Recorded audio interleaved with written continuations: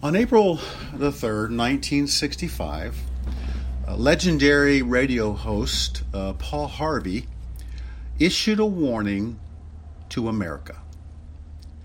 In his warning, he detailed what he thought the devil should do if the devil wanted to keep destroying the United States.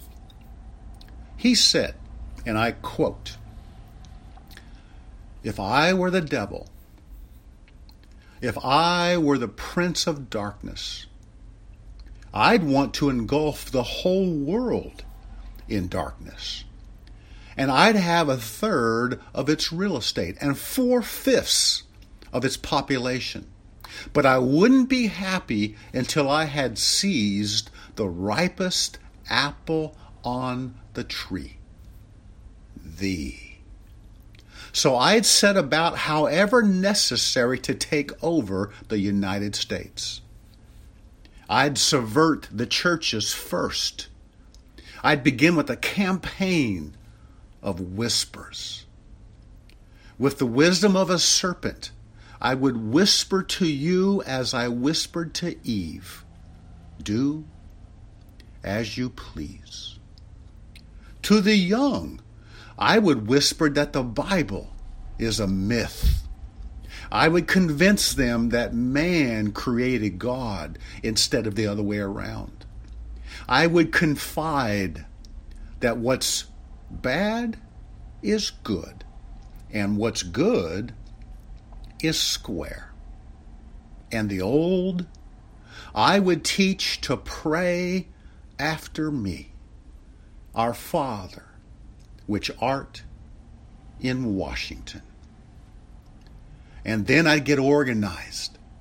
I'd educate authors in how to make lurid literature exciting, so that everything else would appear dull and uninteresting. I'd threaten TV with dirtier movies and vice versa. I'd peddle narcotics to whom I could. I'd sell alcohol to ladies and gentlemen of distinction. I'd tranquilize the rest with pills. If I were the devil, I'd soon have families that war with themselves, churches at war with themselves, and nations at war with themselves, until each in its turn was consumed. And with promises of higher ratings, I'd have mesmerizing media fanning the flames. If I were the devil, I would encourage schools to refine young intellects, but neglect to discipline emotions. Just let those run wild until before you knew it, you would have to have drug-sniffing dogs and metal detectors at every schoolhouse door. Within a decade, I'd have prisons overflowing. I'd have judges promoting pornography. Soon I could evict God from the courthouse, then from the schoolhouse, and then from the houses of Congress. And in his own churches, I would substitute psychology for religion and deify science. I would lure priests and pastors into misusing boys and girls and church money. If I were the devil, I'd make the symbols of Easter an egg, and the symbol of Christmas a bottle. If I were the devil, I would take from those who have and give to those who wanted, until I killed the incentive of the ambitious. And what do you bet? I couldn't get whole states to promote gambling as a way to get rich. I would caution against extremes and hard work, in patriotism, in moral conduct. I would convince the young that marriage is old-fashioned, that swinging is more fun, that what you see on TV is the way to be. And thus, I could undress you in public, and I could lure you into bed with diseases for which there is no cure. In other words, if I were the devil, I just keep right on doing what he's doing. Paul Harvey, good day. And I need to remind you that this was from a 1965 radio broadcast, which I think describes the world we know today. This morning we are continuing with this letter from the Apostle John to Christians. Christians back then and there, and Christians here and now, who need to know what is really going on in the world around them, and they need to understand that their struggles are actually part of a much greater conflict between God and the forces of evil. So if you have your Bible, turn to 1 John chapter 2. 1 John chapter 2, and we will begin with verse 18, where John says, "Children, it is the last hour. And just as you heard that Antichrist is coming, even now many Antichrists have appeared. From this we know that it is the last hour." Once again, John begins with the word children. So he's talking to the church, and he says to them, it is the last hour. That phrase, the last hour, said some 2,000 years ago, can be confusing if we only understand it as a duration of time. For it seems to entail more than just time, but also the kind of time. It is the last hour, referring to an uncertain length of time between the Lord's ascension into heaven and his promised return from heaven. It's a time where the full revelation of Jesus Christ has been recorded for us in the Bible. It's a time when those who are opposed to the Lord will come out of the woodwork and attempt to lure people away. And it's also a time that's running out. If you noticed in this verse, John uses the word Antichrist, both in a singular form and in a plural form, and that might surprise you. That word Antichrist is an important word to understand in this last hour. And just so you know, the prefix anti has a couple of meanings. First, as you might expect, it means against. The Antichrist is against Christ. We understand that. We expect that. But another meaning for anti is in place of. The Antichrist opposes Christ, and he also seeks to replace Christ. Now, to address the singular form, if you recall from our study in Revelation, we talked about the Antichrist. This one man prophesied to be Satan's Superman, who rides in on a white horse like a hero to save the world. He will be everything the world admires and chooses to follow. But he's very evil and deceptive and cunning. And during the tribulation period, he leads humanity into rebellion against the one true God. He seeks to be worshipped in place of God. And he ultimately draws his followers down to their own destruction. That's the Antichrist of the tribulation period. And we are waiting for him. But here John says that many Antichrists, plural, have appeared, which identifies the kind of days we live in. What proof do we have that this is the last hour? Well, in context of this verse, John would answer, we know it's the last hour because we've heard that the final Antichrist is coming, and we know it's the last hour because many Antichrists have already come. The Apostle Paul warned about them in Acts chapter 20, verse 29 and 30, when he said, I know that after my departure, savage wolves will come in among you, not sparing the flock. And from among your own selves men will arise, speaking perverse things to draw away the disciples after them.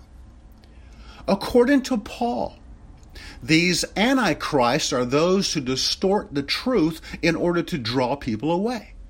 These are the false teachers and preachers and missionaries who claim to represent Jesus Christ, and yet they knowingly distort what the Bible says about him.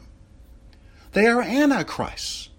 And if that's not bad enough, they come from our own selves, meaning they come from the church, the Christian community. That's what John says in verse 19. They went out from us, but they were not really of us. For if they had been of us, they would have remained with us. But they went out, so that it would be shown that they all are not of us. John says these antichrists, these false teachers and preachers and missionaries who foreshadow the coming of the Antichrist are from us. Like wolves in sheep's clothing, they look like us, they talk like us, they rub elbows with us, but they are not really of us. Jesus spoke about this very thing in a parable found in Matthew chapter 13, beginning with verse 24. Jesus presented another parable to them, saying, the kingdom of heaven may be compared to a man who sowed good seed in his field. But while his men were sleeping, his enemy came and sowed tares among the wheat and went away. But when the wheat sprouted and bore grain, then the tares became evident also. The slaves of the landowner came and said to him, Sir, did you not sow good seed in your field? How then does it have tares? And he said to them, an enemy has done this. The slaves said to him, do you want us then to go and gather them up? But he said, no. For while you are gathering up the tares, you may uproot the wheat with them. Allow both to grow together until the harvest. And in the time of the harvest, I will say to the reapers, first gather up the tares and bind them in bundles to burn them up, but gather the wheat into my barn. In this parable by Jesus, we're told that the enemy sowed these toxic weeds, these tares, into a wheat field to harm the owner. And just so you know that before tares become ripe, they look just like wheat. And Jesus said, let them remain in the field. Let them grow up together. And when it's time for harvest, then they can be sorted out.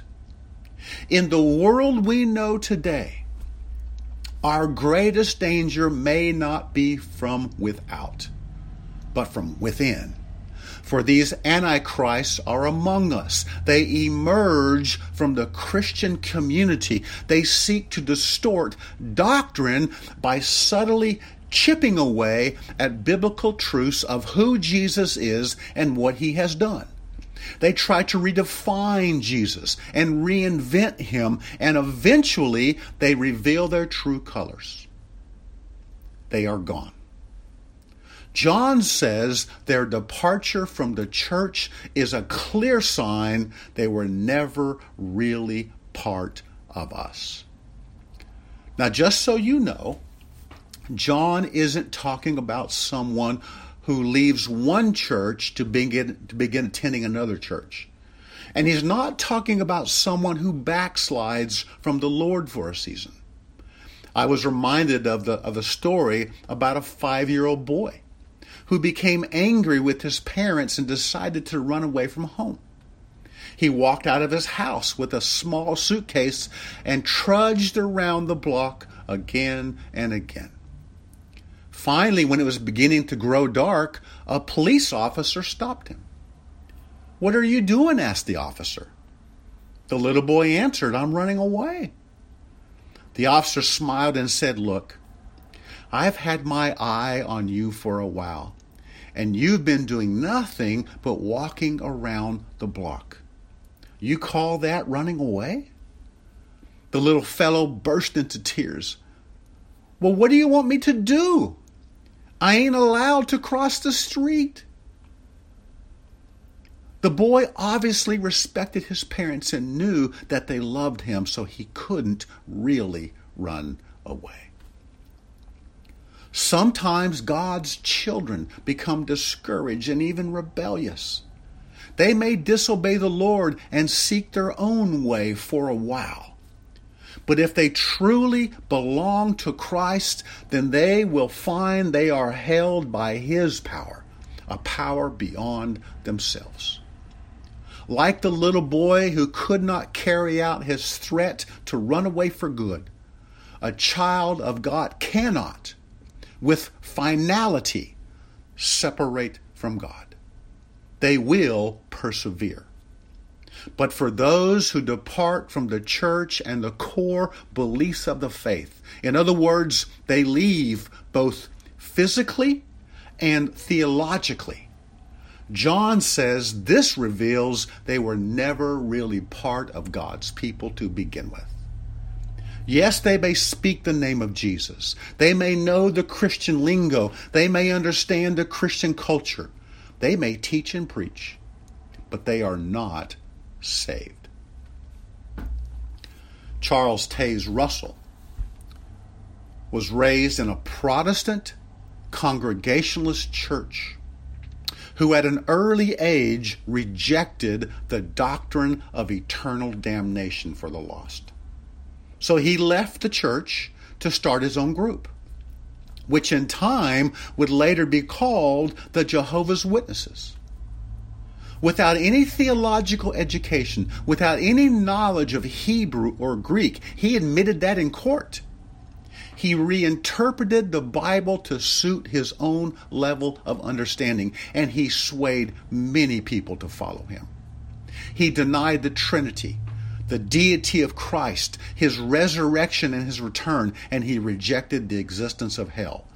And let me show you an example of just how subtly he redefined and reinvented Jesus. This is John 1:1 in my Bible. In the beginning was the Word, and the Word was with God, and the Word was God. This speaks to the triune nature of God and to the deity of Christ. Jesus is God from the very beginning, the second person in the Godhead. But Russell could not accept that doctrine. So this is how it's written in their New World Translation. It reads, "In the beginning, the Word was. And the Word was with God. And the Word was a God." Did you catch that? Just add one little letter, the first letter of the alphabet, and it drastically distorts the truth. And now Jesus becomes another God, a lesser God. We could spend all day doing this, but if you investigate the history of cults, in the world we know today, you will find that in many cases their founders were once connected to the church, but departed both physically and theologically. They were with us, but they were not really of us, so they left us. Now, on the heels of his warning about these antichrists, John shifts his attention to encouraging true believers, and he tells them that they know the truth. They know enough to discern what is right and what is wrong. Beginning with verse 20, he says, "But you have an anointing from the Holy One, and you all know. I have not written to you because you do not know the truth, but because you do know it, and because no lie is of the truth." John's purpose in writing was not to teach some new truth or some secret insight like the Gnostics, but to remind these believers that they already had all the knowledge they needed to reject the false teaching that had been tossed around in their churches. John points out that all true Christians know God. The Holy Spirit dwells in them and imparts wisdom to them. And because they have received the truth, they possess the resources for recognizing a lie when they see it. There was a conversation that occurred between a husband and a wife. The wife called and said, "Something's wrong with the car." He patiently replied, "What's wrong with it?" She answered, "There's water in the carburetor." To which he responded, "Honey, you don't have a clue what a carburetor is." But she persisted, "Trust me, there's water in the carburetor." Feeling like he wasn't getting anywhere and that he needed to come and check things out for himself, he asked, "So where's the car?" And she replied, "It's in the swimming pool." Here's the point. We don't have to understand all the ins and outs of theology to know when something's all wet. That's what John is saying to these Christians. You know how to distinguish the truth you have been taught at the beginning from these distorted lies that have circulated among you. You know the foundational saving truths of the gospel, and you don't need me to tell you that this other stuff is heresy. And on top of that, you have the Holy Spirit dwelling in you to help you discern what is right and what is wrong. Charles Swindoll asks this question: have you ever found yourself catching some kind of preacher or teacher on the television spewing nonsense, and you think, how could anybody believe this? Then the camera pans across the audience with a wide shot, and you see an arena-sized building packed with people nodding and smiling, clapping their hands and shouting amen. Our right response is to thank God that His Spirit has intuitively opened our eyes to the foundational gospel truth, and He has given us discernment through His Word. We just need to be in His Word, and we need to put it into practice. Put into practice what we already know. Now, in these last two verses, John explains that any attempt to deny the biblical truths of who Jesus is and what He has done is to deny the Father who sent Him. Let's look at verses 22 and 23. We're told, "Who is the liar but the one who denies that Jesus is the Christ? This is the Antichrist, the one who denies the Father and the Son. Whoever denies the Son does not have the Father. The one who confesses the Son has the Father also. As you can see, God the Father and God the Son are linked. These antichrists, these false teachers and preachers and missionaries may say, we worship God, but we reject what the Bible says about Jesus. And John would say, you can't do that. If you deny Jesus, you also deny the Father who sent him. The Apostle Paul really hammered home this point when he said in Galatians chapter 1, verse 8 and 9, but even if we or an angel from heaven should preach to you a gospel contrary to what we have preached to you, he is to be accursed. As we have said before, and so I say again now, if any man is preaching to you a gospel contrary to what you have received, he is to be accursed. Anyone, even an angel from heaven who comes along with some new and improved knowledge and attempts to teach and preach anything other than the true gospel, which is centered on our Lord and Savior Jesus Christ and on his finished work, that person is an antichrist who is accursed. They do not know Jesus, and therefore they do not know God. Now, sometimes it is said, we all worship the same God. We're just taking different paths to him. Well, here's the question to ask. Was your God perfectly revealed in the person of Jesus Christ? If not, then trust me, we don't worship the same God. Yes, they may be sincere, but sincerity does not make things true.